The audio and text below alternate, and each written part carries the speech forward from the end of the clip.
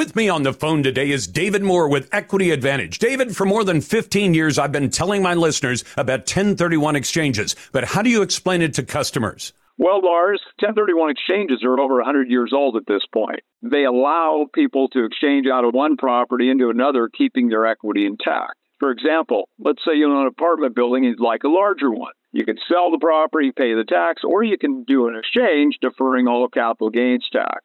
Is it complicated? It can be complicated, but the exchange can be as simple as selling one property and buying another using the professionals at Equity Advantage. Would you like to learn more about 1031 exchanges? Then go to 1031exchange.com. View the videos, and then let the 1031 exchange professionals at Equity Advantage show you how it can work for you. You've worked hard for your money. Let Equity Advantage work hard to keep it yours. Visit 1031exchange.com.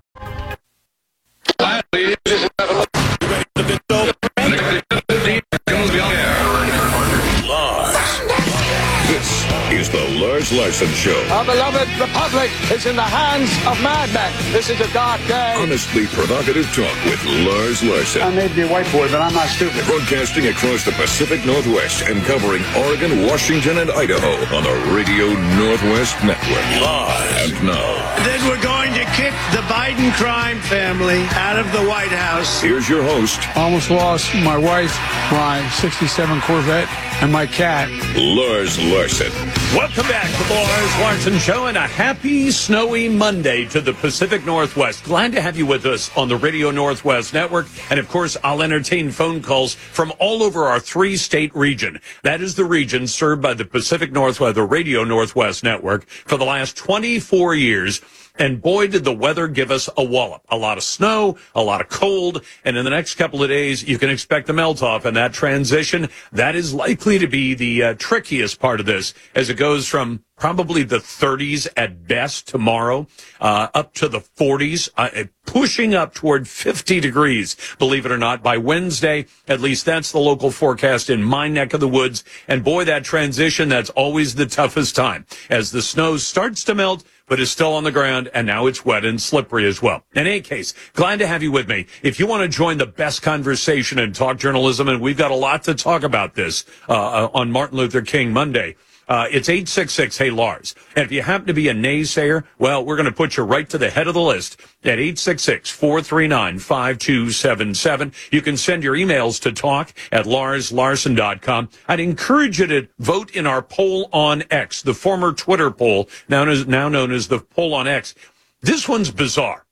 Can you imagine that a top member of the Chinese Communist Party is the second largest foreign landowner in the United States, bar none, a Chinese billionaire who has deep ties to the Chinese Communist Party? No, he's not an American. He is a Chinese national, and he's a big deal member of the Chinese Communist Party. In fact, he owns a major investment company, but he's got extensive ties to the Chinese government, CCP membership, executive roles in Chinese Communist Party affiliated organizations. I got to tell you something. And he owns 200,000 acres of land in Oregon.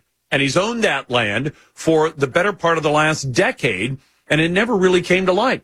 And if you say, well, Lars, how would anybody have known? Because foreign nationals who own land in the United States are supposed to be, well, at least registered, so that you understand these are foreign nationals who own land in our country. And there's a big concern about this. The other thing you should know that a lot of the news coverage on this does not tell you, and that is, and it strikes me for, the fact that equity is now a very popular word. Is it equitable that if foreign nationals, especially foreign nationals from communist China, can own land in America? You might wonder, can Americans own land in China? And the answer would be no. So the way I framed today's X poll, should we forbid land purchases by any citizens of any countries that will not let Americans buy land there, like communist China? You can find the poll on X at Lars Larson Show. You can also find it on our website at LarsLarson.com. It's brought to you by Ultimate Truck Services. If you rely on trucks for business, Ultimate keeps your biggest assets on the road and running right. Find them at UltimateTruckService.com. Now, I want to start off this way, because this past weekend has been a very difficult one for people in the Pacific Northwest. There are literally hundreds of thousands of people who have lost power. Tens of thousands of them still have no power today. Many people have been in the dark since Friday night, since Saturday morning. And in many cases, the utilities, and I say God bless all the linemen and the personnel out there who are trying to reestablish power. But when you saw as many trees down, as many limbs down, as many line breaks and everything else, you have to wonder. A frozen Monday seems like a great time to remind you of some of the lunatic decisions that politicians have saddled us with. 72,000 customers sitting in the dark with no power and no heat, and that's just in PGE territory. More tens of thousands who depend on PP&L. And Puget Sound Energy this weekend was warning customers in the Puget Sound area who still had power that they were supposed to cut back, turn the heat down, turn off all the lights you can, because supplies are tight. And you say, well, supplies are tight, Lars. There's a storm going on. No politician is going to be able to stop the storms and the wind and the downed trees here in the Pacific Northwest that have damaged lines. I don't make a big deal of that. I understand that kind of damage is going to happen. But consider the frigid future that liberal politicians have in mind for us. A ban on natural gas. It hasn't happened yet, but they're already starting to ban the use of natural gas in homes and businesses in the building codes of both Oregon and Washington. And they're doing it in one of the sneakiest ways. They'll say, why, we haven't banned natural gas. We've said, though, if you decide to put natural gas in new construction, homes and businesses and business buildings, well, then you're going to have to meet all these other criteria, and it's going to cost you a lot of money. So you know what's going to happen? The folks who have a lot of money in the bank and can afford it are going to be able to afford to have natural gas put into their home. The rest of you, average people, are going to get cut out of that choice by plain old economics. And I'm sure that some of you who lost electricity this past weekend still had a natural gas fireplace in your home, in many cases, to fight that cold. That will not be an option in new homes and businesses in most of Oregon and Washington. We've already had cities like Eugene that have tried to ban natural gas.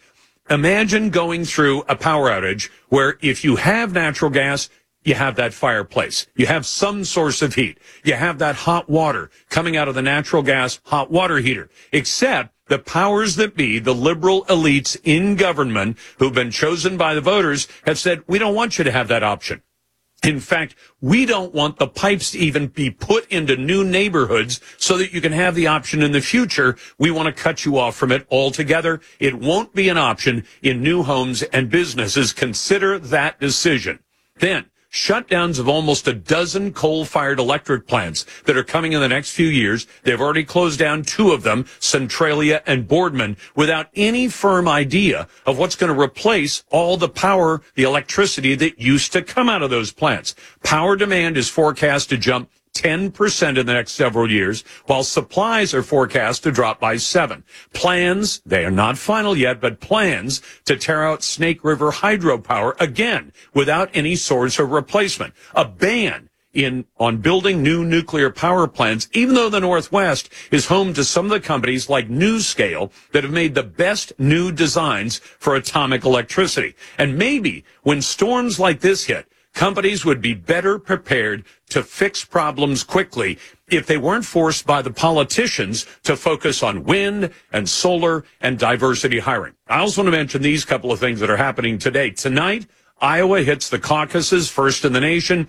Donald Trump is likely to win very, very bigly tonight. It's going to be huge because Trump is probably going to get 60 to 70% of the vote. Nikki Haley and Ron DeSantis will divvy up the rest. MLK, one of America's great conservatives, and I'll have thoughts on that a little bit later on. And MAX trains, absolutely worthless. Can you imagine a kind of transit that becomes more than useless? It becomes a boat anchor when you hit weather like this. If that makes sense to any of you, I'd be glad to take the naysayer call. You want to call in? It's 866-HEY-LARS. 866-439-5277. Send your emails to talk@LarsLarson.com. Coming up, a couple of thoughts on light rail and transit and how useless rail becomes when the weather turns cold. You're listening to Monday on the Radio Northwest Network.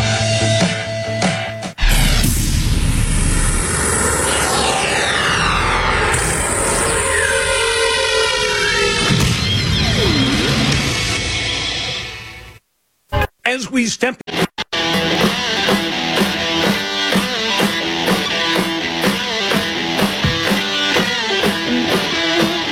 Another strong take from President Biden on AI and the weather. Helping the Webb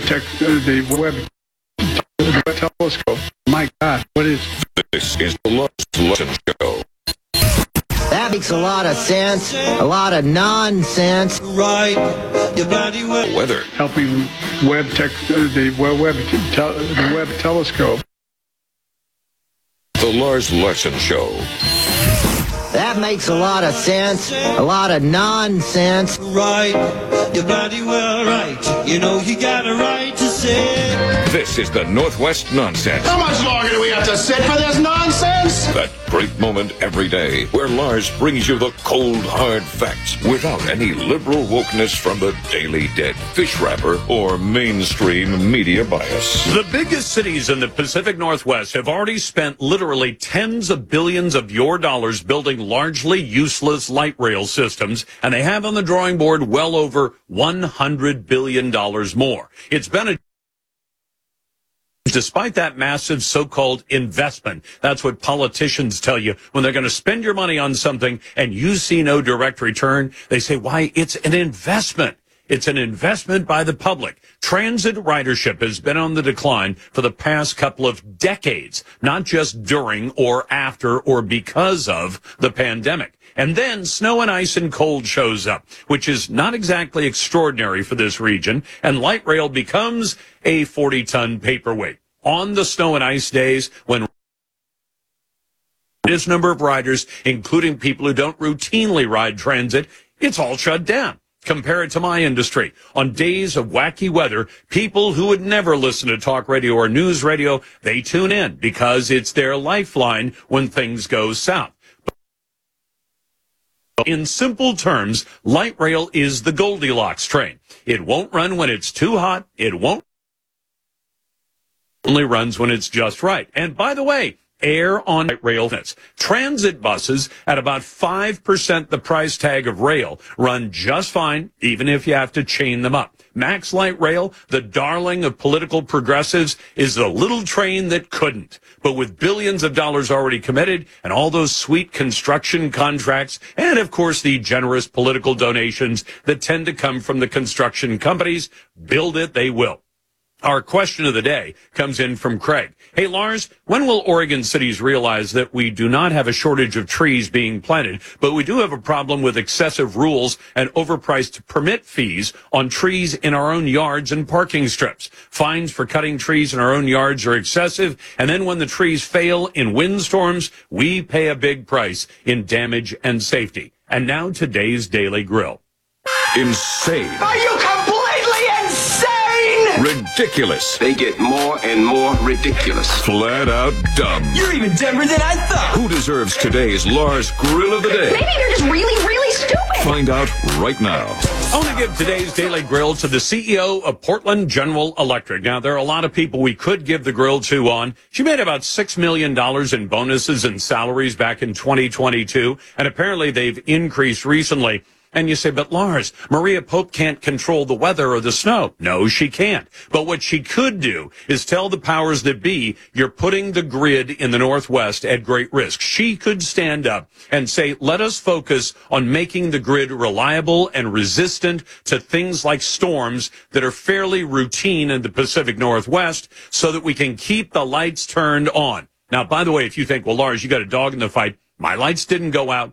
I was glad. I had my fingers crossed the whole weekend. My lights didn't go out. But making $6 million a year as the head of a state-regulated monopoly utility and not being able to keep the lights turned on for hundreds of thousands of people because you're focused on equity and diversity and wind and solar and all that nonsense instead of just keep the lights turned on. Today's best email, but you can always send more to talk@LarsLarson.com. Gail writes in, Lars, Saturday morning, my husband and I drove 25 miles on icy roads to get to the only place that residents of Thurston County had to caucus. It was scheduled 10 a.m. at Olympia High School. We arrived on time, and we were surprised to see an almost empty parking lot. There were people greeting drivers as they drove in, and after speaking, the cars turned and left. When we talked to one of the caucus volunteers, a man named Ken Morris, we were told that Olympia School District had canceled our event. We were told this cancellation happened late in the evening the night before. I don't know the reason given, but the odd thing is there was a scheduled basketball game that was still going on. Kids were in the gym having a game. Still more kids were arriving. The caucus has not yet been rescheduled. Mr. Morris says they probably won't get anything arranged for at least a couple of weeks. Having two kids that we pulled from the school district, we know how left they lean. Olympia School District. I can't help but think this was intentional election interference. I'd love to have somebody with some influence contact them for an explanation. I'd love to know the explanation, too. If other events were still going on at the school, why in the world would you cancel Republican caucuses? I think we all know the reason. Let's go to Jerry. Hey, Jerry, thanks for listening on the Radio Northwest Network. I hope everything went well for you and your family this past weekend. What's on your mind? Hey, Lars, I was going to ask you your opinion on, do you think that Joe Biden is actually getting paid by the cartel? He gets a piece of all the money that goes through? No, I think that Joe Biden is getting his payoff in a different form. I mean, it's still corrupt. Joe Biden has been the best thing that ever happened to the Mexican drug and human trafficking cartels. We have more people dying from fentanyl. The cartels are making literally billions of dollars, according to the DEA. And, of course, they're trafficking not just drugs, but human beings, including children, for all kinds of nefarious things. So how does Joe get his payoff? The hint, and I said this last week, comes from Arizona, where Arizona has said you must be an American citizen to vote. Except we'll let you sign up to vote in federal elections, even if you don't present proof that you're an American citizen. And I have a feeling a lot of states are going to do the same thing Arizona's doing. They're going to say why we have to let all these people vote, even if they're not citizens. So for Joe Biden and the Democrat Party, re-election for him, re-election for Democrats is a much bigger, payoff than any amount of cash that the cartels might give to Joe or his corrupt son and his corrupt family, frankly. I know this wouldn't happen in any other country. I know that. Well, there's corruption in other countries, including places like Ukraine, which is why the Democrat Party and a lot of its friends tend to spend so much time focusing on things like Ukraine. Jerry, thanks for the call. Let's go to Mac. Hey, Mac, it's Monday, snowy Monday in the Northwest. What's on your mind? I just want to talk about the natural gas thing. I'm in the industry, and we sell a few products that use natural gas, and obviously they're starting to eliminate that. And I went to one of the people in the industry and said, I can't believe that Northwest Natural and these natural gas companies aren't fighting this. And I was told it's a win-win for them. They don't want to fight this because they'll be selling it to the electric companies to produce electricity, and down the road they'd only have one customer to deal with instead of tens and thousands of them. So I just want to know your thoughts on that. It'd be a good theory, Mac, except for this. In Oregon, they will not allow the expansion of any existing electric plants that run on natural gas. They will also not allow any new plants because when they shut down the Boardman coal plant, and that shutdown was announced about a decade ago, finally completed a couple of years ago, they said we're going to replace it with switchgrass, using biomass. That didn't work. So they said, well, we'll put in a natural gas-fueled a way of generating power from natural gas. And the Greenies said, no, we won't let you use gas. So the natural gas companies are going to find themselves with no customers at some point, and they should be fighting back. And they won't be generating new power from natural gas. The Lars Larson Show.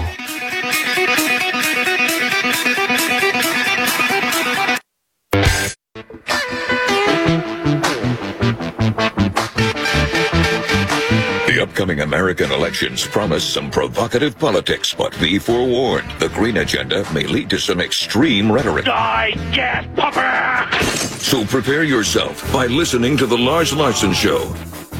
Welcome back to the Lars Larson Show and the Radio Northwest Network. It's a pleasure to be with you on a snowy Monday, and to welcome back to our program the retired district attorney from Clatsop County, and that's Josh Markey. Josh, welcome back. Thank you, Lars. I hope that the weather, the inclement weather over the weekend didn't treat you too badly. You're down near the coast with the Japanese current, so I'm sure it was a little different weather than other parts of the Northwest, John.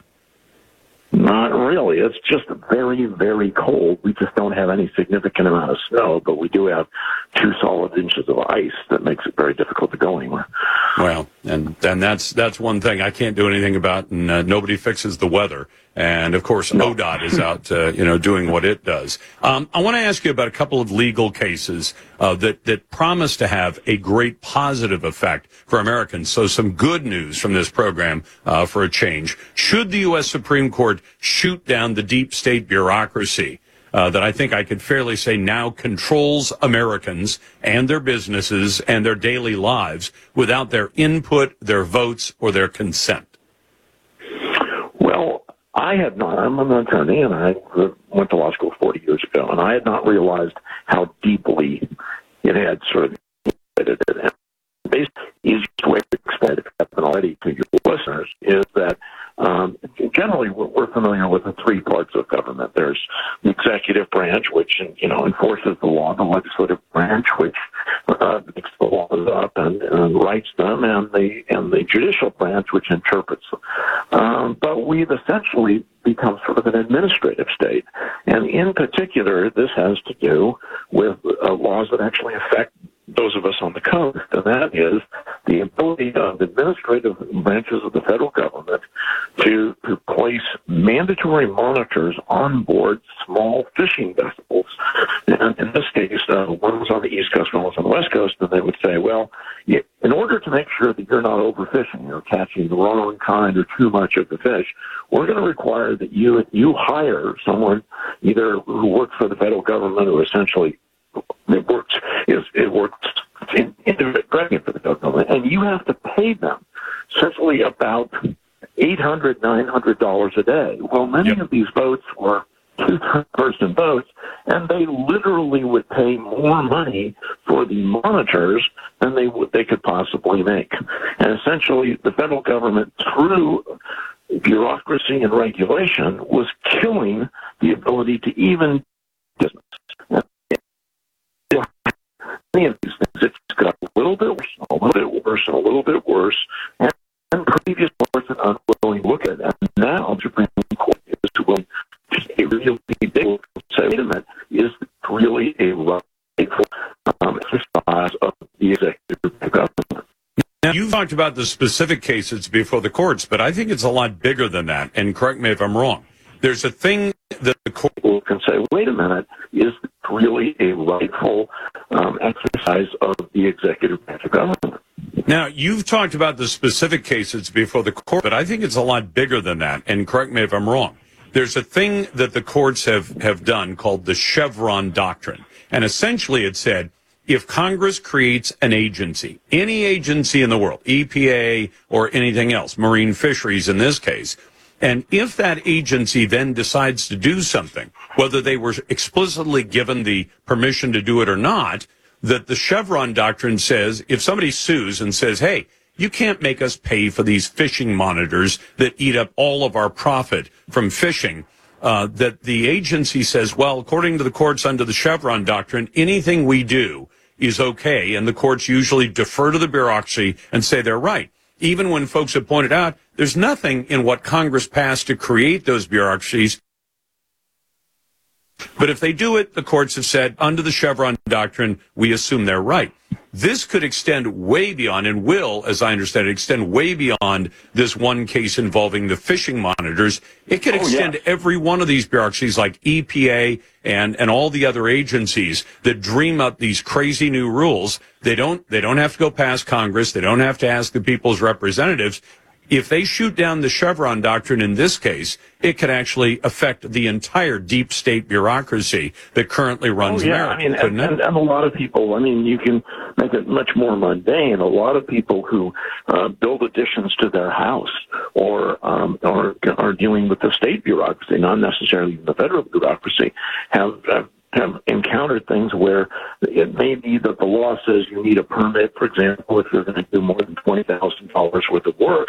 But you can find in the town I live in Astoria, if you so much as change, the filigree on a door, they can say, oh well, we can come in and basically forbid you from doing work on your own house. This does potentially, the goal is not to have people run amok and do things that could affect other people. There's a famous saying, I think we've said it on your show before. We have. It should be the Wade law. My right to swing my fist ends where your nose begins. And that's a good rule of law, essentially. That really the ability of government to regulate people should be limited to that part which directly or sometimes indirectly affects other people, but not simply rules for rule's sake.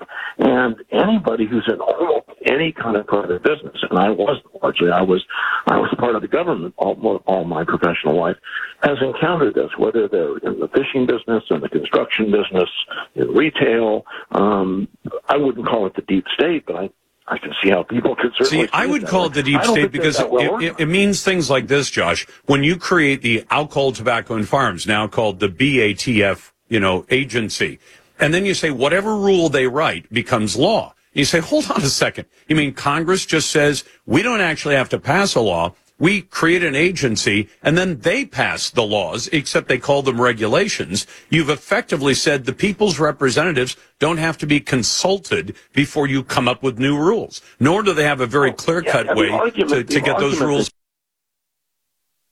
Right. The argument that can be made is that some of these are so highly Congress every single time and tried to pass them, basically things would grind to a halt. I've lived in countries like Italy, for example, where they are so caught up sort of in the bureaucracy that they really can't move, and it also means sometimes that they can't grow. So, but on the other hand, and what it tends to do is crush small business, not just in fishing, but in housing and other things. And this could be. And in fact, in this fishing example, which we've been covering, we're waiting for the discussion to be done before the Supreme Court to hear the case. I think it's on Wednesday, that we want to have monitors on these ships, but nobody gave us any money to do it, nor did Congress give them any authority to say, if you don't have the money, just charge the people that you're monitoring.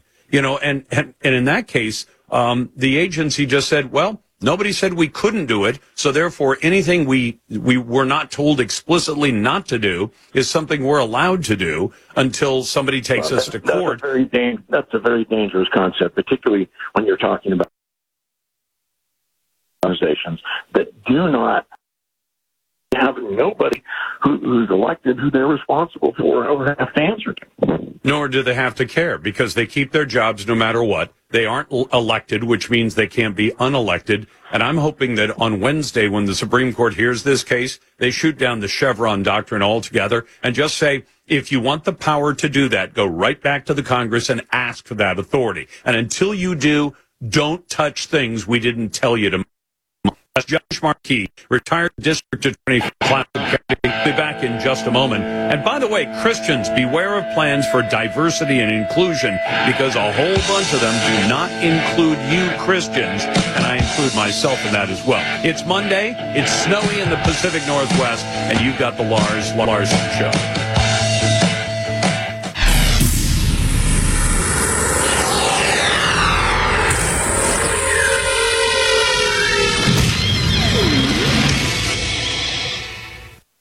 I'm really excited. Saving Care is made possible by a global move of supporters like you. Thank you. Bring it.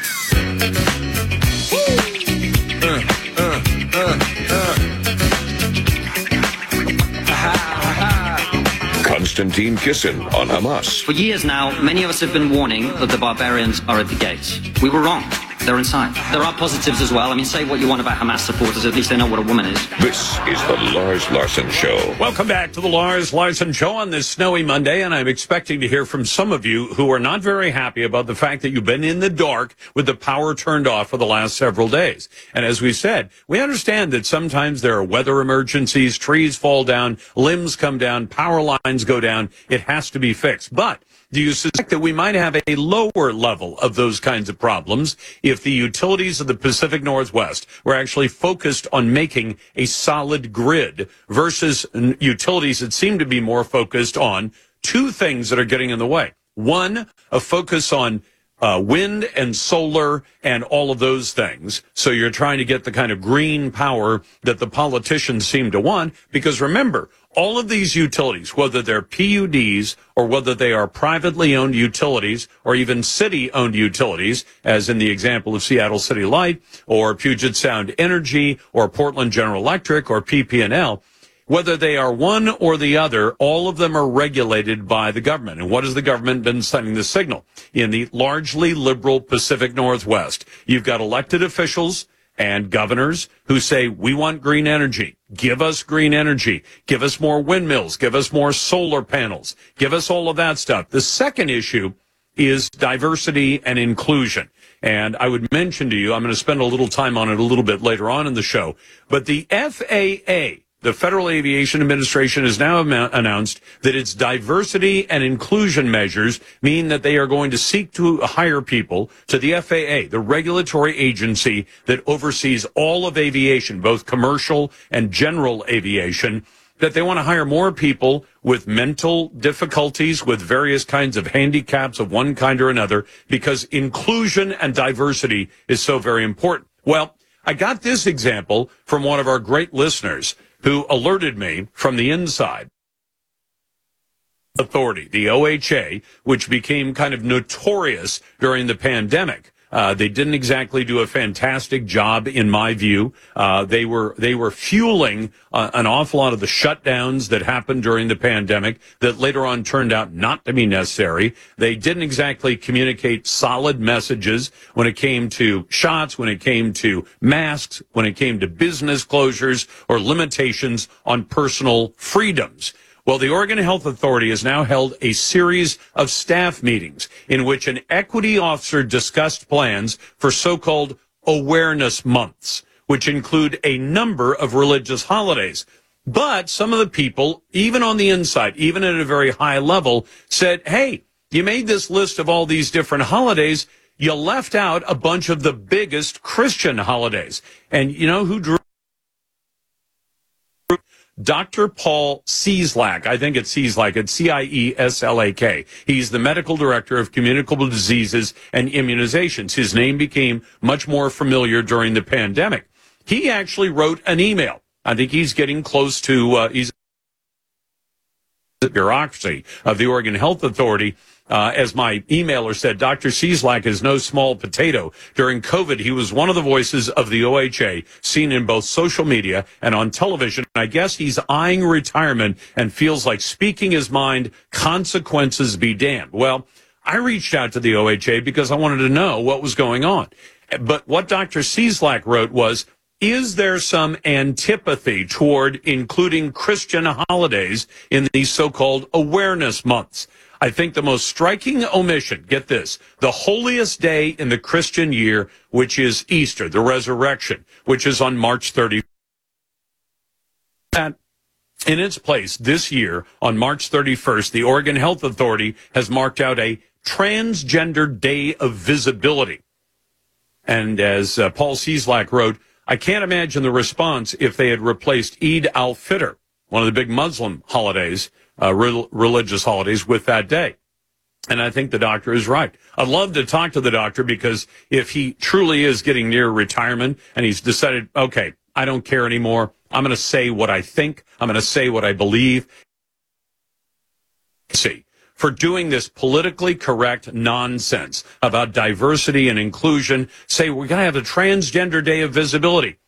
what is that? What does that have to do with diversity and inclusion? And why in the world would you take off of the calendar one of the most significant, if not the most? Because the central belief of Christians is that we are saved from our sins by the resurrection, the death and crucifixion and resurrection of Jesus Christ. So they take this right off the calendar, and they put in its place something that ought to offend an awful lot of Christians who believe that we're made in God's image, of visibility, and that's somehow a significant religious holiday. I don't think it makes any sense at all. Our poll on X, used to be called Twitter, you can find it on X, at Lars Larson Show. Should we forbid land purchases by citizens of countries in their country? As has been pointed out, the Daily Mail and the Daily Caller News Foundation and others pointed out this weekend, the second largest foreign landowner in the United States is a Chinese citizen billionaire. He lives, but he's still a Chinese national, and he is a significant member of the Chinese Communist Party. He bought 200,000 acres in the state of Oregon about a decade ago. Now, when foreign nationals buy land in the United States, that is supposed to be reflected in government records. This one was not. It came to light because of other things that were going on involving that land. His name, I'm on the phone today with David Moore from IRA Advantage. David, for more than 15 years, I've been telling my listeners about self-directed IRAs, but how do you explain them to your customers? Well, Lars, through our working careers, we accumulate savings in our 401k plans. So rather than just rolling those funds over when you leave your job, you may want to think about setting up a truly self-directed IRA. With a self-directed IRA, your retirement portfolio can include real estate, precious metals, cryptocurrency, notes, loans, and even a new business startup. So with a self-directed IRA, you're not limited to equities like stocks and bonds? Exactly. There's so many more options that you can consider for your retirement portfolio. Would you like to learn more about self-directed IRAs? Then go to IRAadvantage.com, view the videos, and then let the self-directed IRA professionals at IRA Advantage set up a self-directed IRA for you. Your retirement, your way. Visit the professionals today at IRAadvantage.com. Quiet, please. Ladies and gentlemen. You ready for the big show? In exactly 15 seconds, we'll be on the air. Lars.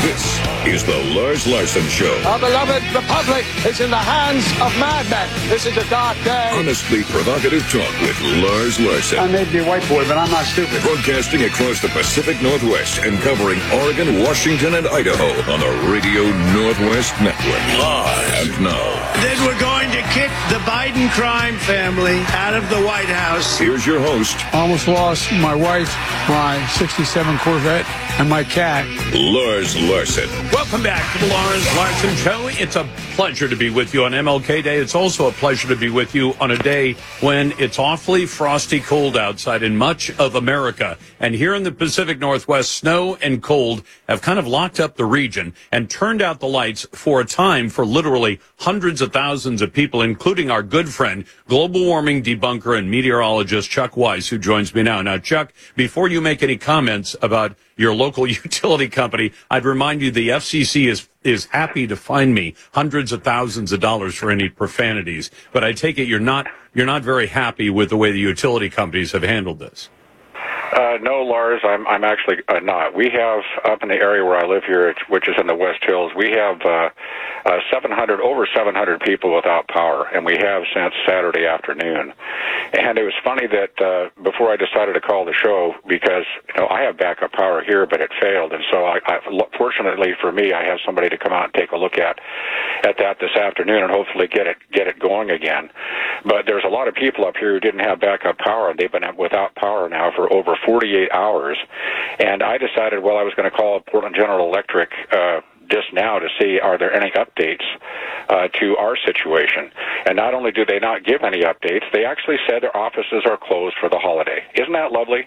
Here we are in a climate, in a power emergency, because the power is off to many thousands of people, and their offices are closed. They're not going to have people come in and try to work an emergency. When I would think, power. Chuck, that this would be an all-hands-on-deck situation. Even though at the end of the day, and we've actually got, I think, 4 deaths attributed to the weather over the last weekend. But you would think in a situation like this, if you're in the power business, this is an all hands on deck situation. But apparently PGE still sees it as a holiday.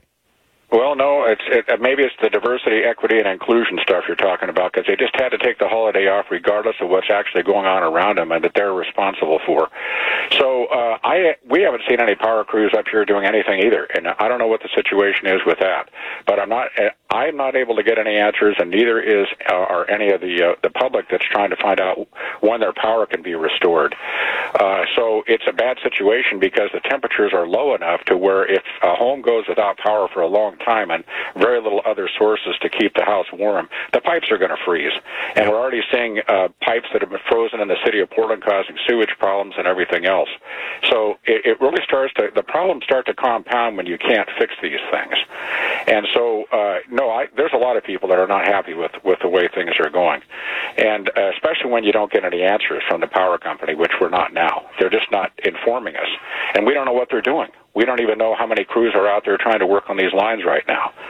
Did they take the position that because we have another storm coming tomorrow, that the heck with it, we'll just wait till everything warms up? I don't know. I don't know because and it's not restricted to the Portland Metro, because Puget Sound Energy (PSE) was notifying its customers over the weekend, cut back on your use of both natural gas and electricity. And I thought, wow, if you're already off, if you have no service to a lot of customers, you would think, if anything, it wouldn't matter if people used a lot of power, because you've got, in the case of PGE, 150,000 customers for a time, PP&L north of 100,000 customers, that when you have a whole bunch of customers who aren't using any electricity, how is it that you're having a tough time maintaining the grid for the people who are still connected? And then I saw one report, and I'm really suspicious of it. PSE said, well, we have a bunch of redundant fiber optic lines that control, I think it's one of their natural gas facilities. And I thought, when a whole bunch of redundant fiber optic lines go down, why did they all go down at once? Was it a backhoe? Was it some other kind of problem? Or did somebody cut them or somehow damage them? When you have all of your lines plus your redundant lines that control a major facility go down, it makes you wonder. And I wish the power companies were a lot more transparent than they seem to be. Yeah, I wish the same thing. And your comments earlier, I think, are something that should be looked into, too, because and we've talked about it on your show before, these crazy climate policies that the power companies are pursuing, and I don't know if they're getting their arms twisted to do it, but they're absolutely absurd. We're going to end up with more and more and more power crises like we have right now in the future if this continues to go towards this insane green energy policy that they want to enact, along with bringing all these electric vehicles online. You're going to have grid shortages and load demand shortages. Any engineer could tell you this, and they just ignore it and keep going on their merry way. I don't understand all of it. And all of the climate policies of Multnomah County, the state of Oregon, what came out of the governor's office, they're absolutely worthless, and they're not going to cause any effect on the weather or climate, because like I've told your listeners before, the founding principles that we knew about years ago in atmospheric science have told us the CO2 levels do not control the Earth's temperature. There's only two constituents that do. That's water vapor and clouds, which modulate the amount of sunlight to reach the ground and the amount of outgoing radiation from the Earth's surface. Those things are natural. You can't change them, and CO2 is simply along for the ride. And the only thing that changed between those founding principles and today, Lars, is these failed climate models, and a lot of people that invented them that are telling whoppers about their accuracy so that they can keep the federal grants coming to the universities. It's absolutely disgusting. And there's a lot of this going on. And I'll tell you, Chuck, I had a gentleman call me earlier, and he said, Lars, one of his friends had a theory, and he said the gas companies don't care if they stop selling to consumers because they'll just sell all that gas to power production plants. And I said, do you realize the state of Oregon has made it illegal to build new natural gas-fired electric generating plants? It's illegal. And they will not allow you to expand an existing natural gas-fired plant, because California has a ton of them, because they realize that when you have a peak in demand, you have to have a resource you can turn on right now. The wind turns on whenever God decides. The sun shines whenever it's scheduled to shine, and the other stuff is intermittent. And so, well, we'll build some nat gas plants. They're literally illegal in Oregon, along with nuclear, that is illegal to build under current state law. And I don't expect to see any nuclear plants built in Washington state either. And so we have some of the best designs in the world for nuclear plants. We're not going to build them. We have a whole bunch of natural gas that's available for the entire country to last for hundreds of years, and we're not going to use it. And they're going to simply tell people, you should electrify everything in your house, your car, your heat, your cooking, and everything else. Oh, and by the way, your power might go out a whole lot more often. Chuck, I think you're absolutely right. This was a little taste of it and a little bit of a foreshadowing, kind of a warning, saying, do you realize what's happening? If one relatively small snowstorm and wind can actually knock out power to hundreds of thousands of people and have the utilities begging customers, use less, turn the heat down, don't use as much. But, while you're at it, electrify everything in your life, from the car in your driveway to the furnace in your house. But we might not have enough electricity to keep it turned on, and your house might just get cold enough for your pipes to break. Does anybody think that makes sense? I'd love to take the naysayer call. It's a Monday. It's my pleasure to be with you on the Radio Northwest Network, 866-439-5277. Coming up in a moment, we'll talk about the attack, literal physical attack on the Biden White House over the weekend. You got the Lars Larson Show.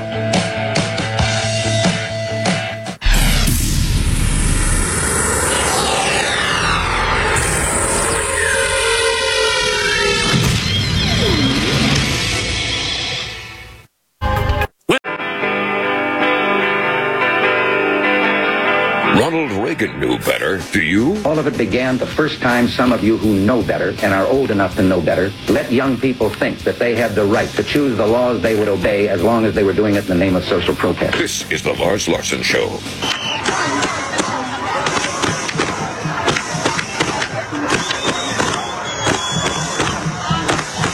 You hear that sound? That's what was going on outside the White House in Washington, D.C. on Saturday night. And who is making all that noise? A pro-Palestinian, pro-terrorism march, and then a crowd outside the White House trying to break down the barricades. If you've ever been to the White House, you know that there's about an 8-foot steel fence or wrought iron fence that surrounds the immediate grounds. And more recently, the White House has erected a no-climb barrier to try to hold crowds of activists and protesters and the like back. But what was happening at the White House? They were trying to break that fence down. And that was bad enough. Let me get into the details of this in a moment. First, welcome to the Lars Larson Show. Glad to have you with me. And if you want to join the best conversation in talk journalism, it's right here every day at 866-HEY-LARS. That's 866-439-5277. Naysayers always go to the head of the line. You want to send an email instead, talk@larslarson.com. And, of course, you can always vote in our Twitter poll, or X poll as we're calling it these days. Should we forbid land purchases by citizens of countries that won't let Americans buy land, like China? China does not allow foreign nationals to buy land in China, but apparently Chinese nationals can buy land in America. This has come to light just in the last couple of days. The second largest foreign landowner in the United States is a Chinese billionaire. His name is Chen Tian-Kao. He is founder, chairman, and CEO of a global investment firm called the Chanda Group. But apparently bought a couple of 100,000 acres in the state of Oregon about a decade ago. That only came to light recently, even though all foreign ownership of land in the United States is supposed to be registered with the government. He has extensive ties, Chen does, has extensive ties to the Chinese government. He has membership in the Chinese Communist Party. He has executive roles in CCP organizations. And he owns a couple of 100,000 acres in the United States, and he is, in fact, the second largest foreign landowner in all of the United States. Now, how did we not know about this when it's supposed to be registered? And I'll tell you, I get a lot of emails from people, including folks who, like me, would say, well, then why don't we just make it impossible for people to be able to buy land? Right now, in large measure, foreign nationals have as much right to own land in the United States as any others do. And I wrote back to one and I said, listen, get a member of Congress to introduce a bill to make foreign ownership of land in the United States illegal, and say if you want to lease land in the United States, you're perfectly welcome to do that. but we don't want you owning land in the United States. It is too much of a threat to this country. But so far, I haven't seen anybody in Congress move in that direction. But let me go back to the protest, and then I'll get to some of your phone calls and your emails. What is being described by the media charitably as a pro-Palestinian protest. In other words, protesters protesting in favor of the Hamas terrorists who carried out that awful attack in Israel on October the 7th, murdering more than 1,000 people, slaughtering innocents, including children, taking hostages and the like, including the rape of some of the hostages, including burning some of the people who were then killed by these Hamas terrorists. And now, protesters protesting in favor of those Hamas terrorists go outside the gates of the White House on Saturday night. They had put in a reinforced gate, a fence outside a fence. This is from a Biden White House where the President of the United States came in and immediately, his first day in office back in 2021, canceled construction of a border wall. Because the Democrats will tell you all day long that they don't believe in walls, except that they themselves live behind walls. Joe Biden lives behind a double barricade at the White House. He has walls constructed with taxpayer money around his own personal homes. In the case of one, $500,000 it cost to build a big wall around his beach house in Delaware. And he's protected by 2 walls and the Secret Service and the Metro D.C. police.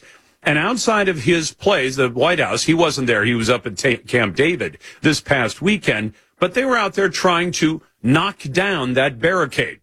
It's around the White House, one of the outside ring of the double barricade. One of the protesters shouted, "Break it down." Another one shouted, "You support the murdering of children." They're not happy that Joe Biden is supporting Israel in its fight against Hamas. They threw bottles and other objects over the fence in the direction of the White House. And they were also shouting things at Joe Biden that I can't repeat, although I could say the radio translation is "Let's go, Brandon," because that's what they were shouting at Joe Biden. They're not happy. So you might wonder, well, with a mass of people outside trying to break through the barricades and get to the White House, what would have happened if they got to the White House? We don't know. But I'll tell you what didn't happen outside those barricades. The Secret Service made exactly 0 arrests. The Metro D.C. police made exactly 0 arrests. And I'll quote Metro Police Department Chief Pamela Smith, who oversees the Washington, D.C. police, said, "We don't like the protest activity, but, quote, the right to peacefully protest is one of the cornerstones of our democracy, and the Metro Police Department has long supported those who visit our city to demonstrate safely. However, violence, destructive behavior, and criminal activities are not tolerated." I would beg to differ with Chief Smith, because if you say they're not tolerated, how many people did the Metro D.C. police arrest for trying to break through the barricades and throwing objects at the White House and threatening the White House with the F Joe Biden chant? And the answer is none. Well, if you allow people to engage in that kind of behavior, you know what would have got them arrested? If those people had shown up wearing MAGA hats. Except it wasn't the MAGA hat crowd that was trying to break down the fence. It was the pro-Hamas terrorism crowd that was trying to break down the fence. But when you want to say we're not going to tolerate destructive behavior, and then a mob tries to break down one of the fences surrounding the White House and shouting threats at Joe Biden, and you say, but we're not going to arrest any of them, what is that if it's not tolerating that kind of behavior? Second example, and that came from just this morning. Fire trucks and ambulances swarmed the White House this morning because there was a swatting incident. Now, if you've never heard of that before, we've talked about it on the show. Swatting is when you call in a false report that some kind of emergency is happening at a home. Oftentimes, a person will stage a fake call to 911. They will say that somebody has been hurt, somebody's been murdered. In this case, they said the White House was on fire. It was not on fire. And President Biden was not there. He was at Camp David. But the call came about 7 o'clock this morning in Washington, D.C. time, and it was determined by the District of Columbia Fire and Emergency Medical Services and the Secret Service that it was a false alarm. It wasn't true. but they got fire trucks and ambulances to dispatch and roll up on the White House because of a swatting attack. And I don't think you can view this as anything but an attack. Now, do I like the policies of Joe Biden? No. Do I want an American president to be physically attacked or have mobs outside the White House? Except one thing I know for sure. When conservatives protest anything, when conservatives do anything, the full extent of the law will be deployed to go after those people. When liberals like this, who are politically important to Joe Biden, do it, not much of anything is going to happen. And today and this weekend is proof positive of that. You're listening to The Lars Larson Show and the Radio Northwest Network. The Lars Larson Show.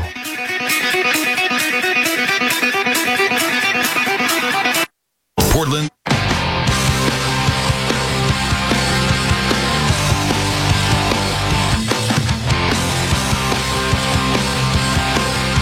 Elon Musk sums up America's government. And what I see all over the place is people who care about looking good while doing evil. This is the Lars Larson Show. Welcome back to the Lars Larson Show. It's a pleasure to be with you, and I'm very, very concerned that the Republicans may have actually sold us out when it comes to the border and whether or not we're ever going to get enforcement of America's southern border. The budget and the money is one of the few ways the people's representatives have of controlling that whole process. But to check and make sure that I'm not going too far with that, I thought we'd talk to our friend Ira Melman, who's at the Foundation for American Immigration Reform, otherwise known as FAIR. Hey, Ira, welcome back.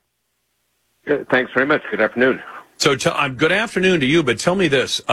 Did the Republicans sell us out and say, okay, we're not going to take any really definitive action on the budget that would have had an effect on the Biden administration's open borders policy?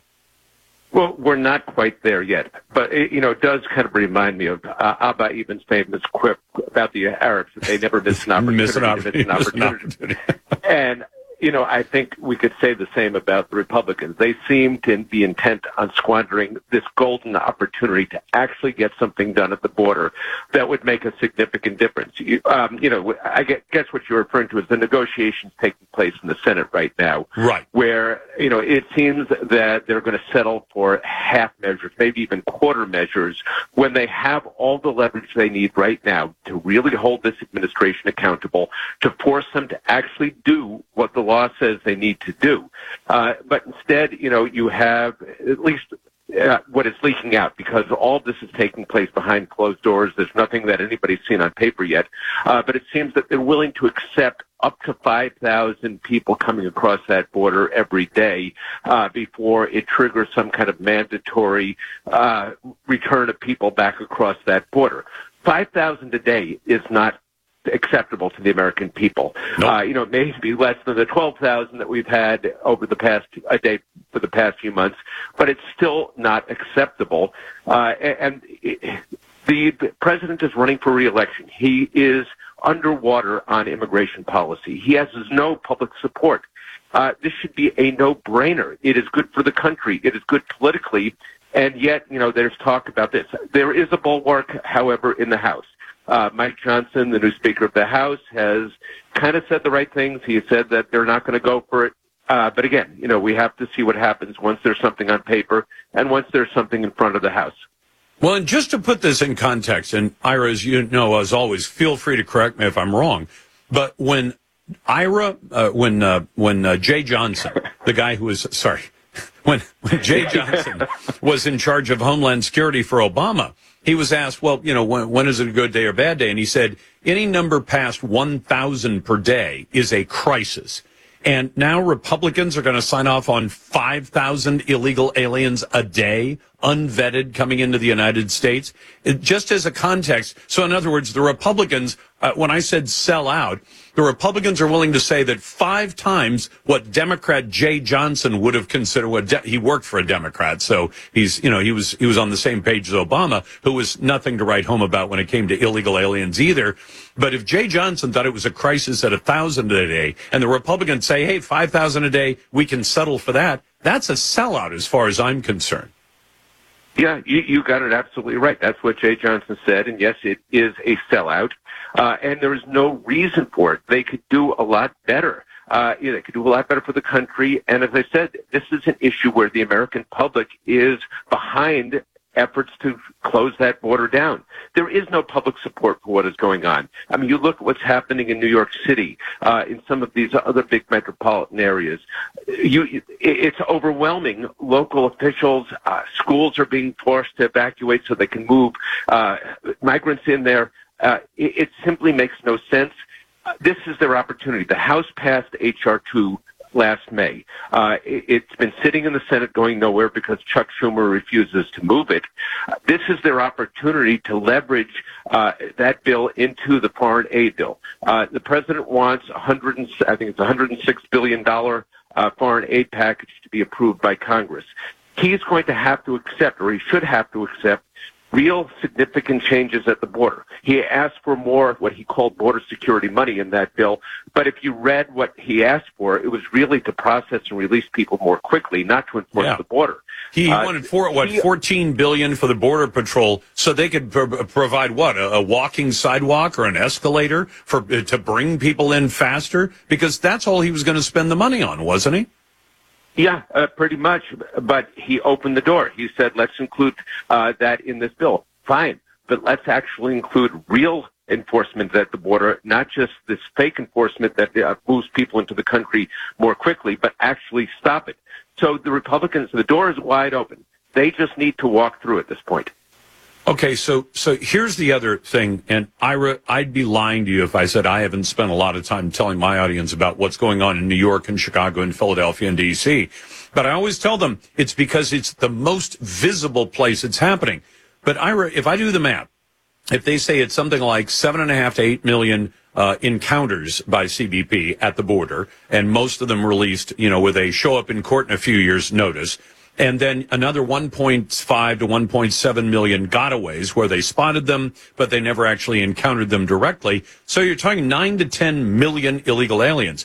If a couple of 100,000 of them are in New York, and a couple of 100,000 in Chicago, and 100,000 in Philly, and another 100,000 in D.C., that doesn't even account for 10% of that number. That means the rest are going to other cities and states around America, except we're not seeing them in big enough groups like we do in New York City to be able to point at it and say, that's what's happening there. But it has to, these people are landing somewhere. They're not landing all in Texas and Georgia and Florida. They're going to the rest of the country, and that's going to have a consequence too, just on a smaller scale than New York. Am I wrong? It already is having an impact, and also New York is the center of the media world, so obviously it attracts attention there. But, you read places like Whitewater, Wisconsin. They are dealing with it. There's some town in Maine where they're dealing with this. It is all over the United States. And don't forget, they don't have the resources that big cities like New York have. So 150,000 people has a big impact on New York. But it's a city of 8 million people. If you take a few thousand and move them into some small town, it's going to have the same or an even greater impact because they simply don't have the capacity. So it is affecting every corner of this country, and that's why public opinion has turned so dramatically against it, because it is affecting the lives of virtually everybody in this country, no matter where they live.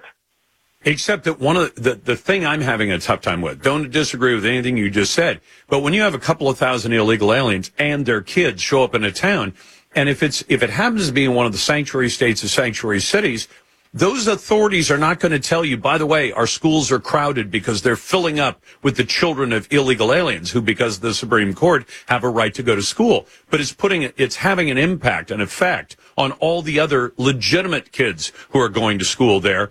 And it's going to have an effect on social services and welfare and police services and medical services and hospitals and everything else, except it's harder to see. It's harder for somebody like Fair or somebody like me, had a little frog in my throat, to catch up with and point to it and say, the reason your hospital is going broke is the emergency room is flooded with illegals. Yeah, but people who turn up in the emergency room needing care, they notice the fact that they're not getting the care that they deserve because the hospital is overwhelmed by all these other people. The school system is exactly the same. If your kid is sitting in a classroom where suddenly half the kids in the class don't speak English and nobody's learning anything, that affects you, it affects your child, it affects your child's future. And this is on top of, the year that they missed due to COVID. And then you've got Republicans who are willing to sell us out. That's Ira Melman, who's at the Foundation for American Immigration Reform, known as FAIR. Ira, thank you so much. In a moment, we'll get back to your phone calls and emails. Glad to take them at 866 Hey Lars. Naysayers go first. Emails go to talk@LarsLarson.com. And you're listening to the Radio Northwest Network.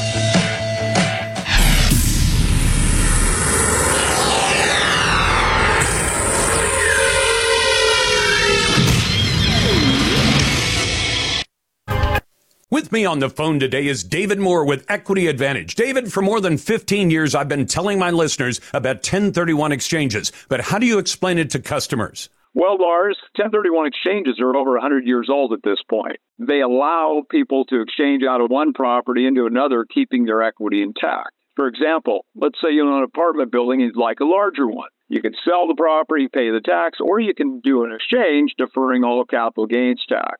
Is it complicated? It can be complicated, but the exchange can be as simple as selling one property and buying another using the professionals at Equity Advantage. Would you like to learn more about 1031 exchanges? Then go to 1031exchange.com. View the videos, and then let the 1031 exchange professionals at Equity Advantage show you how it can work for you. You've worked hard for your money. Let Equity Advantage work hard to keep it yours. Visit 1031exchange.com.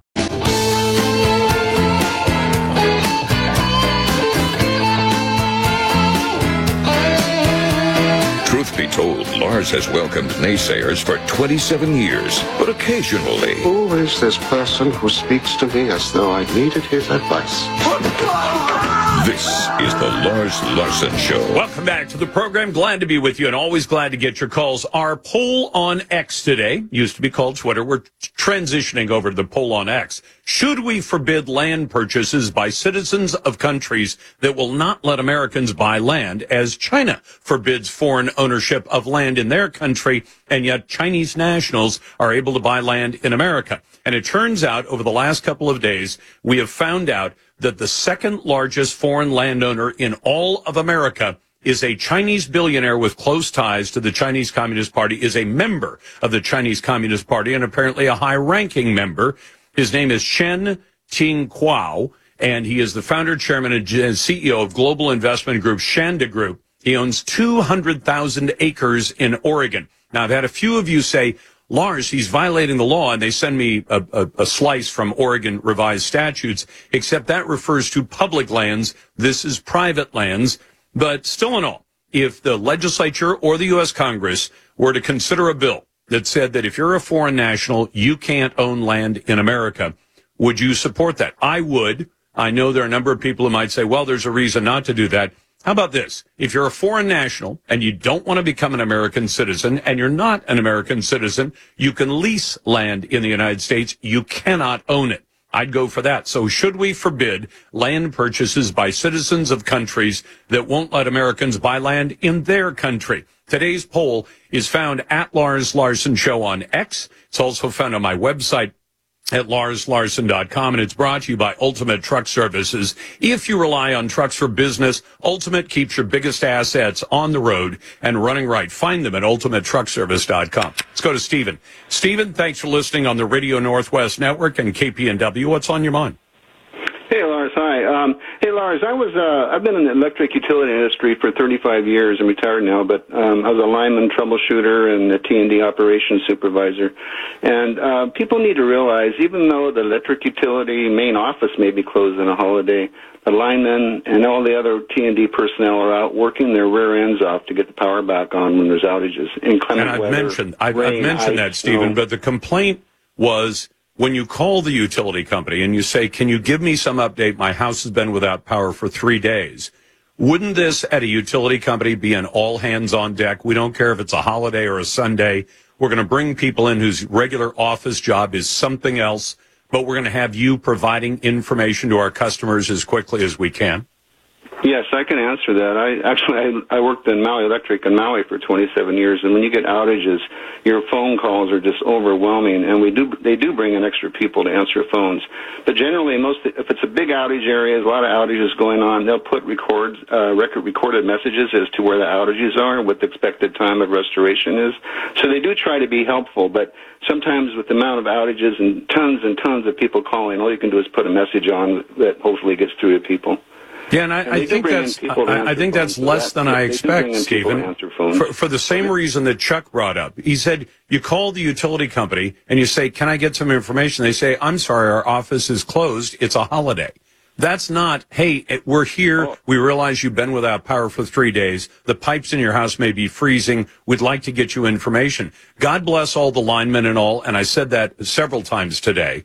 You know, I'm not faulting what they're doing. What I'm faulting is, should the office staff be staffed up? If you've got a CEO like PGE that makes $6 million a year, do you think she could say we should have some more people on the phones so that we can try to help people get real information right now as fast as possible? Yeah, I agree with you. I mean, I can just use Maui Electric because, when I was in operations, we brought people in to answer the phones prior to being able to have pre-recorded messages put on. I don't know what's going on. I mean, DEI has infiltrated all the utilities now, so maybe they don't want to come in or they won't bring them in for overtime. But they should have the trouble number to get a recorded message, if nothing else. If they're not bringing people in and trying to help people in outage areas, especially in freezing weather, then that's their fault. They're doing something wrong. I think you're absolutely right. Thanks for the call, Stephen. Let's go to Gary. Hey, Gary, welcome to the Radio Northwest Network. What's on your mind? Hey, great show, Lars. Appreciate you taking my call. Hey, I just want to let you know, I recently retired from PGE, worked there several years, and I would be amazed if the crews are not working right now. People may not see them out there, but trust me, they're working. Well, we've given the numbers. There are about 1,400 linemen and other field crews that are working right now. As I said, I haven't faulted them at all. What I fault is the response from corporate management. Right, but what you may have not been aware of is that there is a website that PGE has where people can go to, and, I can't give you the details of it because I've never been on it. I've been on it. I'm aware of it. The problem is, Gary, do you think that some of those people who've been without power for 3 days may not be able to get to the website? You're exactly right. So they may need to go another route as far as getting to it. And what would that route be? The ones that are out of power, chances are at this point it's a major storm, so they're still bringing up all of the. They basically started the substations, work their way out. That's where they can get the most bang for the buck. Yep. If you're on a line by yourself that goes a mile up into, somewhere, then you're going to be one of the last. It's got to be more than that because, Gary, they had 150,000 plus out over the weekend. They managed to cut that number to half of that, about 75,000 people as of this morning. And I don't think 75,000 people live up in Old Larson Show. Quiet, please. Ladies and gentlemen. You ready for the big show? In exactly 15 seconds, we'll be on the air. Lars. This is the Lars Larson Show. Our beloved republic is in the hands of madmen. This is a dark day. Honestly provocative talk with Lars Larson. I may be a white boy, but I'm not stupid. Broadcasting across the Pacific Northwest and covering Oregon, Washington, and Idaho on the Radio Northwest Network. Live. And now. Then we're going to kick the Biden crime family out of the White House. Here's your host. I almost lost my wife, my 67 Corvette, and my cat. Lars Larson. Welcome back to the Lars Larson Show. It's a pleasure to be with you, and I'm always glad to get to your phone calls and your emails at 866-HEY-LARS. Send emails to talk@larslarson.com. And, of course, you can always vote in our Twitter poll, or X poll, as we call it these days, and that's whether or not foreign nationals should be allowed to buy land in America. Unbelievable kind of story. A guy owns 200,000 acres, and he is in the state of Oregon, it turns out, and he's a Chinese national who is a member of the Communist Party, and he owns 200,000 acres. He's the second largest foreign owner of land in all of the United States. Now, that might be a second subject for me to talk to Representative Eric Robertson about, who's a Republican from Sumner, the 31st district in the legislature. Representative Robertson, welcome to the program. Thank you. Glad to be here.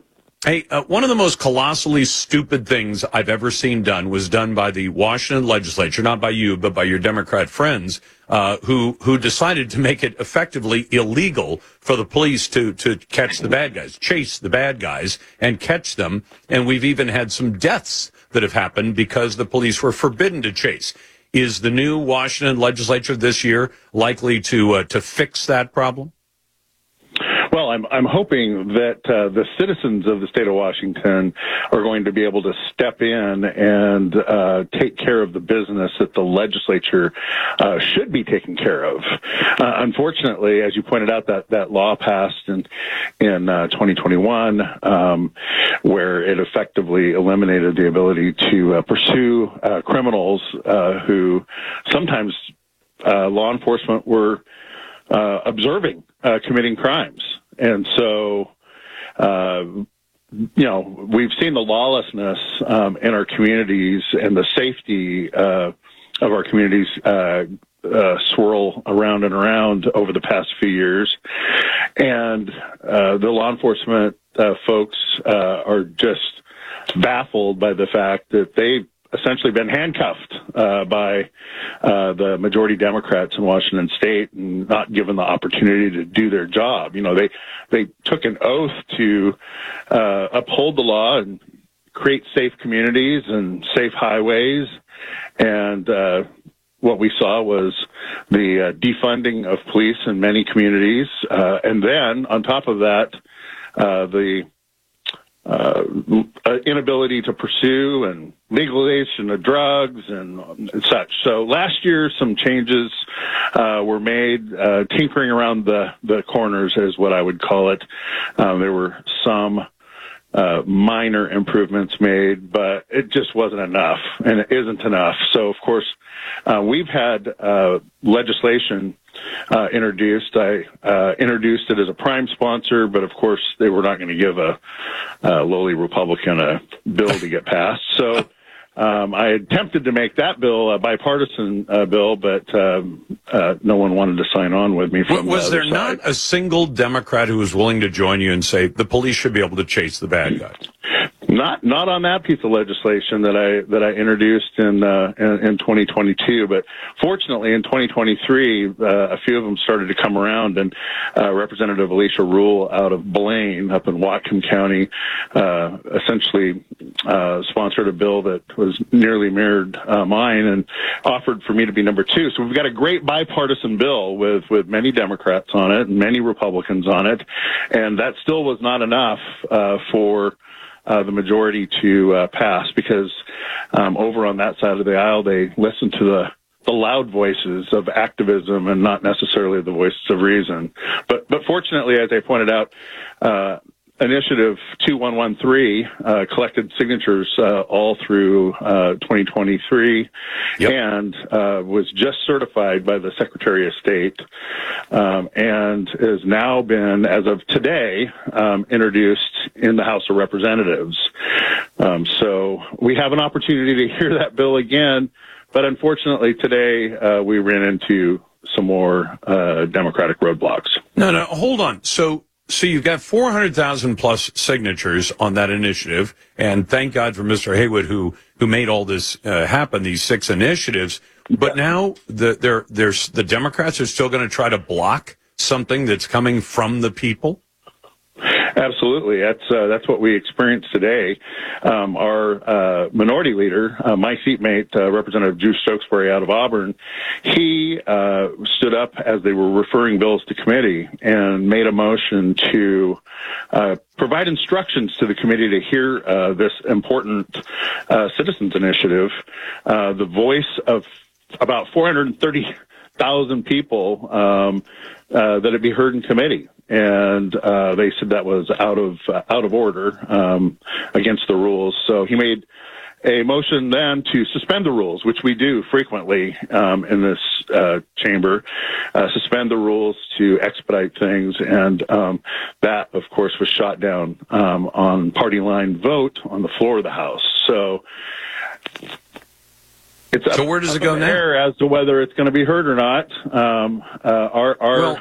Our position is that we've got 430,000 people that have signed this initiative out of about 4 million voters in the state of Washington. That should rise to the level. The Constitution of the state of Washington says that citizens' initiatives should be our paramount duty during a session, with the exception of not taking precedence over budgets. Right. And right now we're in policy, and that's a perfect time to hear the bill. That's what the motion was today, was to ensure that the people are heard. Representative Roberts, I'm talking to Eric Robertson from Sumner. So, as I understand, the legislature in Olympia has two choices. They can pass the bill, the initiative from the people, to the legislature, and if they don't, then it goes to a vote. Do your Democrat colleagues understand that when this goes to the public, they're almost certain to pass it? So the Democrats get to take the position of saying, we could just make it law now. We could pass the thing, put it on Inslee's desk, and say, sign the darn thing. Or we could let the public correct our misbehavior. They realize that's the end result of this, don't they? Well, absolutely. I mean, there are some smart people over there, and I'm sure they recognize the fact that this is important, and we should act on it now. Unfortunately, again, we're the loud voices of activism are bleeding out the ears of the voices of reason, and we're just be in this position where we're going to see crime continue to rise, mayhem in our communities and out on our highways continue to occur, and the criminal element in charge of our communities. And that is really a sad state of affairs for some really nice folks in Washington. The thing is, Representative Robertson, I don't understand how people who call themselves the people's representatives can then say, but we're going to ignore the loud cries of the public to fix a problem when we're given the opportunity. Instead, we're going to make the people go to the polls months later, perhaps after more people have died as a result of this bad policy, and then they'll fix it. Kind of takes away the whole idea that you're representing the people. Eric Robertson, thank you very much, and thanks for what you do at the Washington State Legislature in Olympia. In a moment, a couple of thoughts on Martin Luther King. I'll get to your phone calls and your emails, too, at 866-439-5277. You're listening to The Lars Larson Show and the Radio Northwest Network.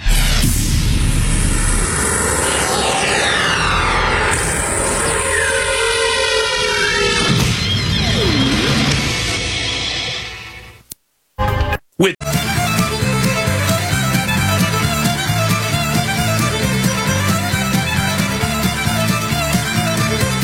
naysayers go to the head of the line at the Lars Larson Show. Welcome back to the Lars Larson Show. When it comes to MLK Day, I like to remind Americans that Martin Luther King, whether I agreed with him on everything, and there isn't a politician out there where I agree with them on everything, but MLK was a civil rights activist in the day, and he was also a great conservative. And I thought I'd remind you of a few of those things because I think they're significant to remember, because to a large extent, the left in America, the Democrats and the progressives, they all like to claim anybody who's a person of color, that they sort of own those people lock, stock, and barrel. I think it harkens back to the day when the Democrat Party was the entire membership of the Klan, and when the entire Democrat Party supported the idea of slavery. They've never really left that behind. There are people who seem to think that, oh, no, they flipped sides, and now the Republicans are the crazy racists. No, I think I'd remind you that the current occupant of the White House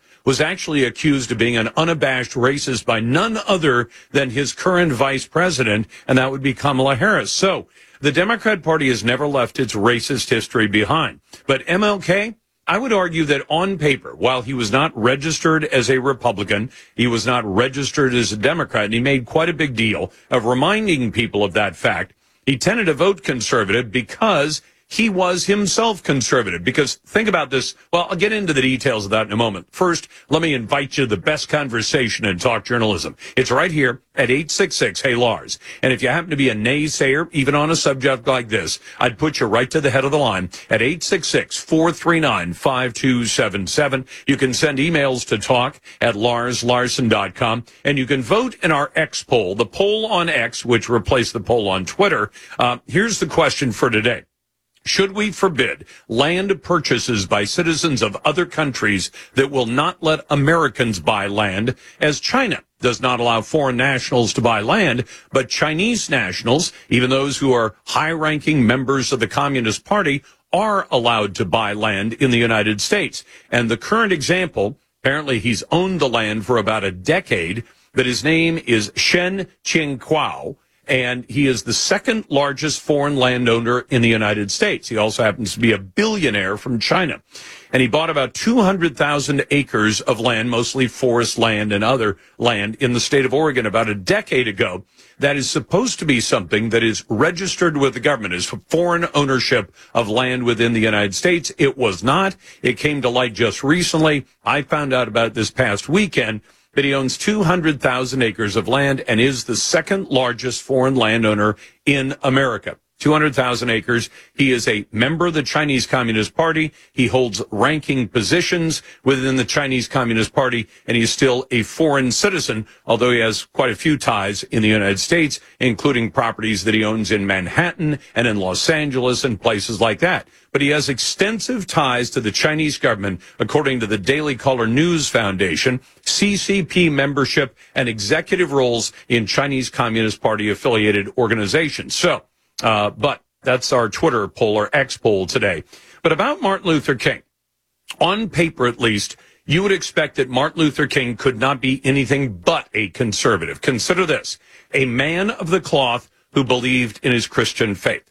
And while I know that there are lots of people who want to remind you of things they didn't like about MLK, let me remind you of a couple of things. Man of the cloth, pro-family, pro-life, owned guns, and actually tried to get a carry permit back in the day.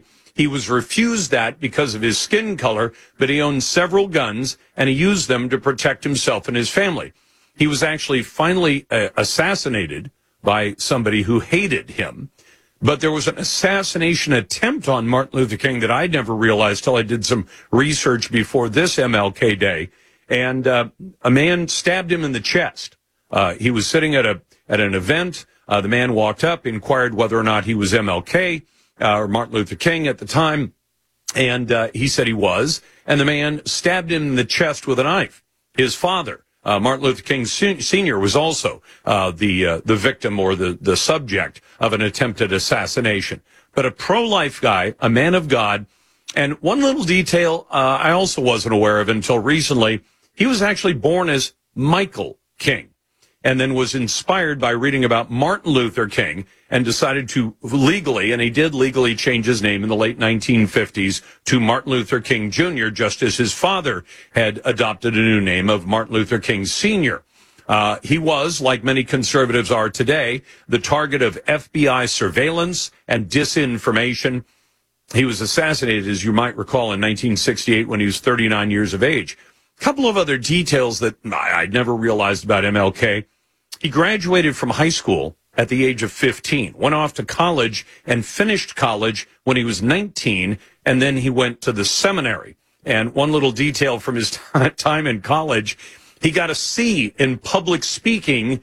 Well, he was training to be a minister, so you have to know how to speak in public, but he got a C in the class because they didn't think he was a very good public speaker, even though today you know that he has the reputation of being a famous orator and a famous man for especially the I Have a Dream speech that he gave from the Lincoln Memorial on the Washington, D.C. Capitol grounds.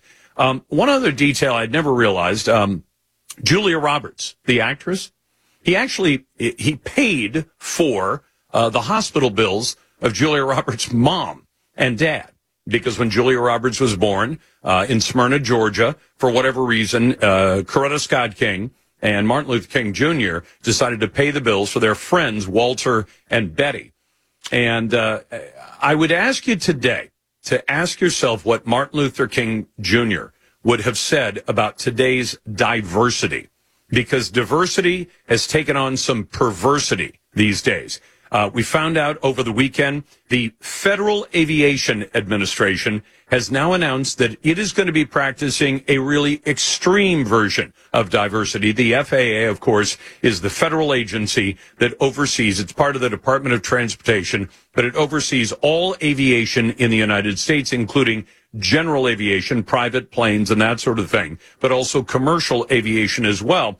The FAA has now announced that it is adhering to the ideas of diversity and inclusion to such an extent that they're looking for people who will work at the FAA who are people who suffer from, quote, severe intellectual disability, psychiatric disability, and other kinds of disabilities. They say they will actively recruit, hire, promote, retain, develop, and advance people with those kinds of disabilities, including severe intellectual disability, which makes you wonder, in a federal agency, I think it goes without saying that you'd want to see federal agencies employ people from all spectrums of life, but hiring people with severe intellectual disability to work within the FAA, it just raises more questions than I think it answers. Glad to be with you, and always glad to get your calls at 866-HEY-LARS. And if you happen to be a naysayer, we're going to put you right to the head of the line at 866-439-5277.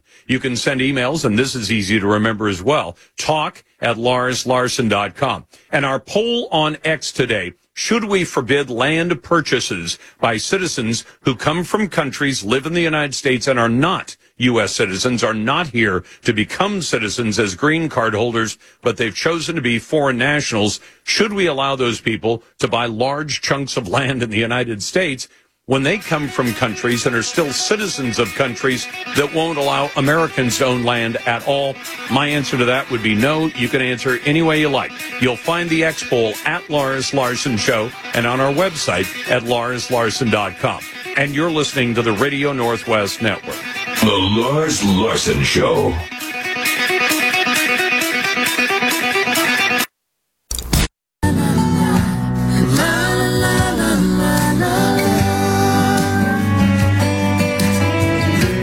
Exercising the right to free speech every day.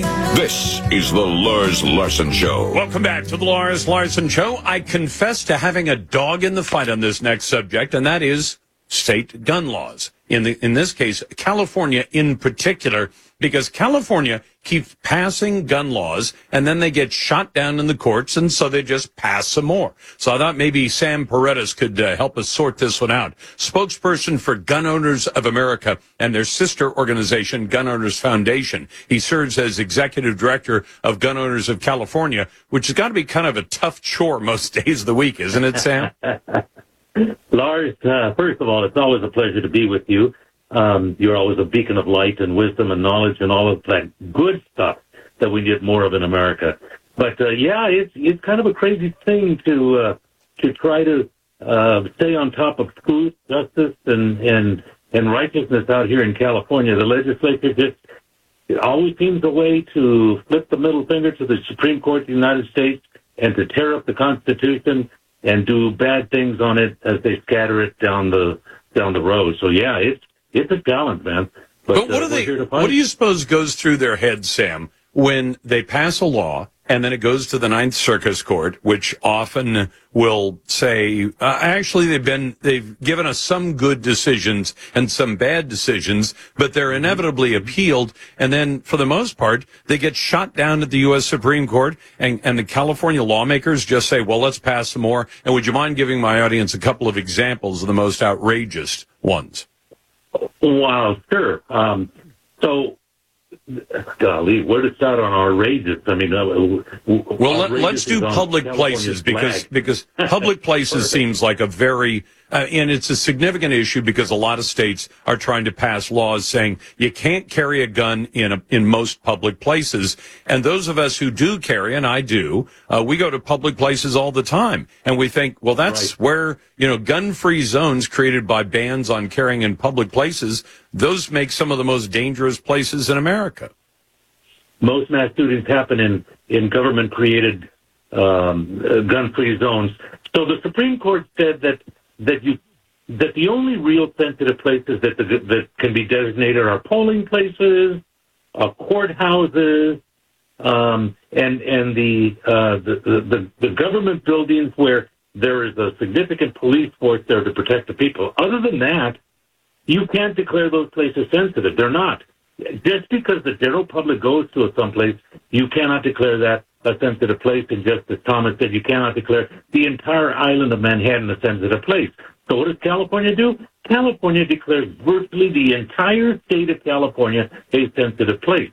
And then they get tricky-dicky and they say, well, we really mean only zoos and sports arenas and libraries and restaurants and gas stations and grocery stores and banks and schools and all private businesses and even private property, unless you have the express permission of the owners. We're going to declare all of those sensitive places. So we challenged them in court in May versus Bonta, in which case we've won an injunction on it that will not allow that creation of sensitive places in California to go into effect, which would have made concealed carry weapons permits superfluous and useless in the state. And actually kind of dangerous for the people who use them. I mean, I have carry permits for the states that I usually go to. I don't have one for California. I talked to a sheriff a number of years ago in Butte County about getting one. He said, oh, yeah, come down anytime and you can get it. And then a couple of years later, I was visiting the town of Chico, or Paradise. I was visiting Paradise back before it burned. And I said, I still want to get that carry permit. And he says, I can't give you one now. He says, you have to be a resident of the state of California. So they already have tough limits on all of this stuff. But do they understand that? I think it's Dr. John Lott who points out that something like 6% of mass shootings happen in places that are not gun-free zones. The other 94% happen in gun-free zones. So making more gun-free zones makes more places where mass shootings can happen. Is that the point of what the Democrats and the liberals are pushing for in California? Absolutely, that is what they are doing. They know full well what the facts are. They lie about the facts, and they continue to push these creations of these gun-free zones, sensitive places, knowing full well that is where these tragedies are going to occur, so that they, at that point, can use those tragedies to further their agenda of disarming all of the public. They seem to think, deep down inside, that there is a day coming when no one will have guns in America, and we will live in nirvana, in paradise. But Lars, you and I know that's never going to happen. That as long as there are criminals, they will be able to arm themselves with whatever they need to commit their crimes. And unless law-abiding citizens are allowed to exercise a God-given right to protect themselves, then they're going to be victims. But, the law-abiding, they know that they are their own first line of defense, and the only way to do that is with a gun. So, Sam, this nirvana they keep imagining, because a lot of these people have been at it for a long time. And if you go back 20, 30 years ago, 200 million guns were privately owned in America. Now it's more like 450 million privately owned guns. If you go back 20 or 30 years, not every state had a concealed carry law. Now every state has a concealed carry law. You know, when you went back a few years, you had most states did not have constitutional carry. Now a majority of states have constitutional carry. Do these people realize in the California legislature that they're running against the tide in almost every way you can measure it? I think they realize it, and I think that is why they are going through their death throes by throwing up every imaginable gun control law that they can come up with to cram it through the legislative process, to continue to have a little bit of a vocal platform on this issue for a little bit longer. But they know, because I go to the legislature every opportunity I get, and I say, this law will be declared unconstitutional, mark my words. I did that last week. They know that to be the fact, and say that still they continue. So that leads us to believe the obvious. They want to disarm America. period. And they're going to do everything they possibly can. And now that they're losing, they're running scared because it means that they are not going to have the control that they want to have. I'm talking to Sam Paredes, who's a spokesman for Gun Owners of America. You know, Sam, what I'd love to see Californians do, because when you go to I've watched from a distance. California may have crazy people that it sends to Congress and everywhere else and to Sacramento. But when it comes to initiatives, they tend to vote more conservatively than you might have thought.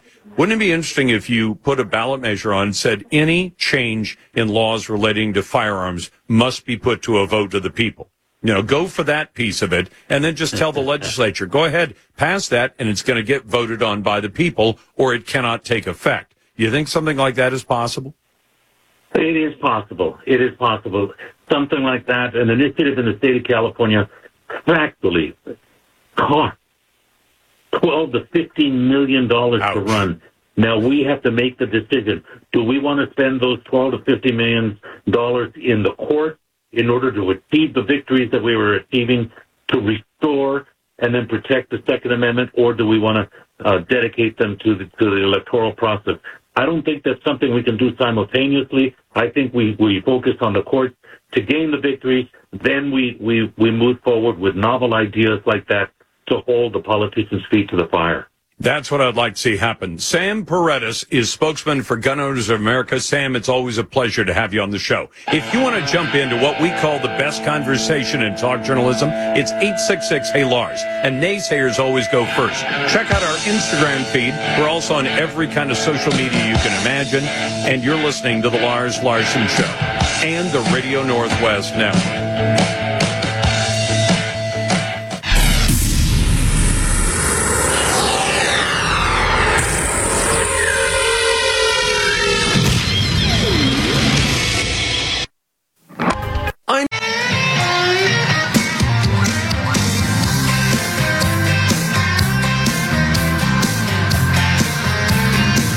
Broadcasting the sound of freedom. Here's Lars Larson. Welcome back to the Lars Larson Show. It's a Monday. It's MLK Day. It's snowy and sunny in the Pacific Northwest. The next couple of days ought to be very interesting because as the temperatures change from very, very cold on Tuesday to in the 40s, high 40s, almost 50 degrees on Wednesday, it's that transition that usually trips us up. In any case, glad to be with you and always glad to take your calls. This segment of the show, and it's particularly appropriate today, brought to you by the home power generating folks at ProTech Power. Make sure your loved ones are safe when the power goes out. And as literally hundreds of thousands of you in this region know, after this last weekend, the power does go out, and sometimes it stays out for days. Call 541-OWN-A-GEN. That's 541-OWN-A-GEN. Our poll on X today. Should we forbid land purchases by citizens of countries that will not let Americans buy land in their country? In this case, China, although I'd applied it to every other country on planet Earth. If you say foreign nationals, including Americans, can't buy land in your country, then your citizens can't buy land in our country. I imagine that might get some very good popular support, although getting it through the Congress might be another matter. Let's go to Ron. Hey, Ron, thanks for listening on the Radio Northwest Network. And I do have to say, the poll on X is brought to you by Ultimate Truck Services. If you rely on trucks for business, Ultimate keeps your biggest assets on the road and running right. Find them at ultimatetruckservice.com. Ron, happy MLK Day. Happy Reverend King's birthday, you betcha. I mean, a long point. As you know, I'm enjoying this beautiful weather because I'm sort of getting vertigo. I'm turning whiter as I get younger. But nevertheless, the point is that Reverend King, if he was alive today, this diversity, equity, inclusion is insulting to what he fought in Billy Graham, Bob Jones, Oral Roberts, or even others of the civil rights movement of that day. Actors and actresses, all the way from Lauren Bacall all the way down to Carol O'Connor, who marched in Selma. They don't talk about that because, you know, the Marxists, demo Marxists, as I call them, or blue jackbutts, I would say that they will always want to divide, continue their second generation of LBJ's plan of Great Society, divide the households, don't have no faith values in the schools, but you know, the devil think they won, but in reality, they lost. Look at the actors that stand up that he would be proud of. Morgan Freeman, Denzel Washington, the lieutenant governors. That's Mark Robinson of North Carolina, Winston Sears of Virginia. Look at Byron Donalds, the representative out of Florida. Yep. I mean, I can go down a list of people. Candace Owens, the young generation, and others like that. Officer Tatum and others. But the fact is this. We are trying to bring what he wants. But when you got them to go through and disparage because of diversity, equity, inclusion, to me, equity, I am nobody's property. Nobody owes me nothing. My family tree, as you know, is mixed from Irish all the way down to Scandinavian. And the point is, we as one race, the Reverend King talked about in 61, because he said a black separatist is as bad as a white separatist. There's only one race, our creator, and those that's come to this country recognize the human race. And you recall, Ron, a lot of people hearing you say that who are not from that generation wouldn't know that in those days there were black separatists in America. And I think because King wasn't just talking in theory, he was saying those who believe that we should be separated based on race, whether they're white or black, are both wrong. And we ought to have a colorblind society. I think that's what Dr. King wanted. I mean, when he showed up, that speech that everybody pays so much attention to, the I Have a Dream speech, and people generally know that famous phrase from the speech. What they may not know is my favorite part of that speech is when he said, we've come to Washington, D.C. to enforce a contract. And the contract is the U.S. Constitution. And the U.S. Constitution didn't say if you have black skin, you're a victim, and if you have white skin, you're an oppressor. It said you have to treat everybody equally in the eyes of the law, no matter what their skin color, no matter what their gender. That's what he was asking for. I think you're right. He would have hated this idea of diversity, equity, and inclusion, where literally the head of United Airlines over the weekend, I saw a comment from him saying, you know, we currently only have this percentage of our workforce is female, and this percentage of our workforce of pilots is people of color, and we're going to go hire more people of color as pilots. And I thought, are you hiring them because of their skills and abilities, or are you hiring them because they check a certain box that you want to check? Because if it's the latter, that's going to be a problem. Well, the thing is this, we got good news in Oregon. Just this past week, you had Clackamas County kick out their diversity, equity, inclusion situation, along with the other places. $800,000. That's right. So if you were to kick them out of 36 counties, that's $24 million. That's a lot of money. At least, because can you imagine? I don't even know if you could break out. How much do you suppose the bigger counties, like King County, Washington, Lane County, around Eugene, Jackson County, and Multnomah County spend on DIE? And $30,000 every time they speak. The embedded Kindies does not represent my point of view. I am an American. I served my country, took an oath to the Constitution like Reverend King's did. And here's one last thing we didn't know that I want to point out. Reverend King, his name was Michael. But I mentioned that. By his dad. Yes. Yep. Because he was so impressed by what Martin Luther did. And did you know he graduated high school at 15? Yeah, I did not know that part. He got bumped up a couple of grades. And why? Because of merit. They didn't bump him up because of his skin color. They bumped him up because he was a smart guy, even though he got a C in public speaking, believe it or not. You're listening to the Lars Larson Show on the Radio Northwest Network.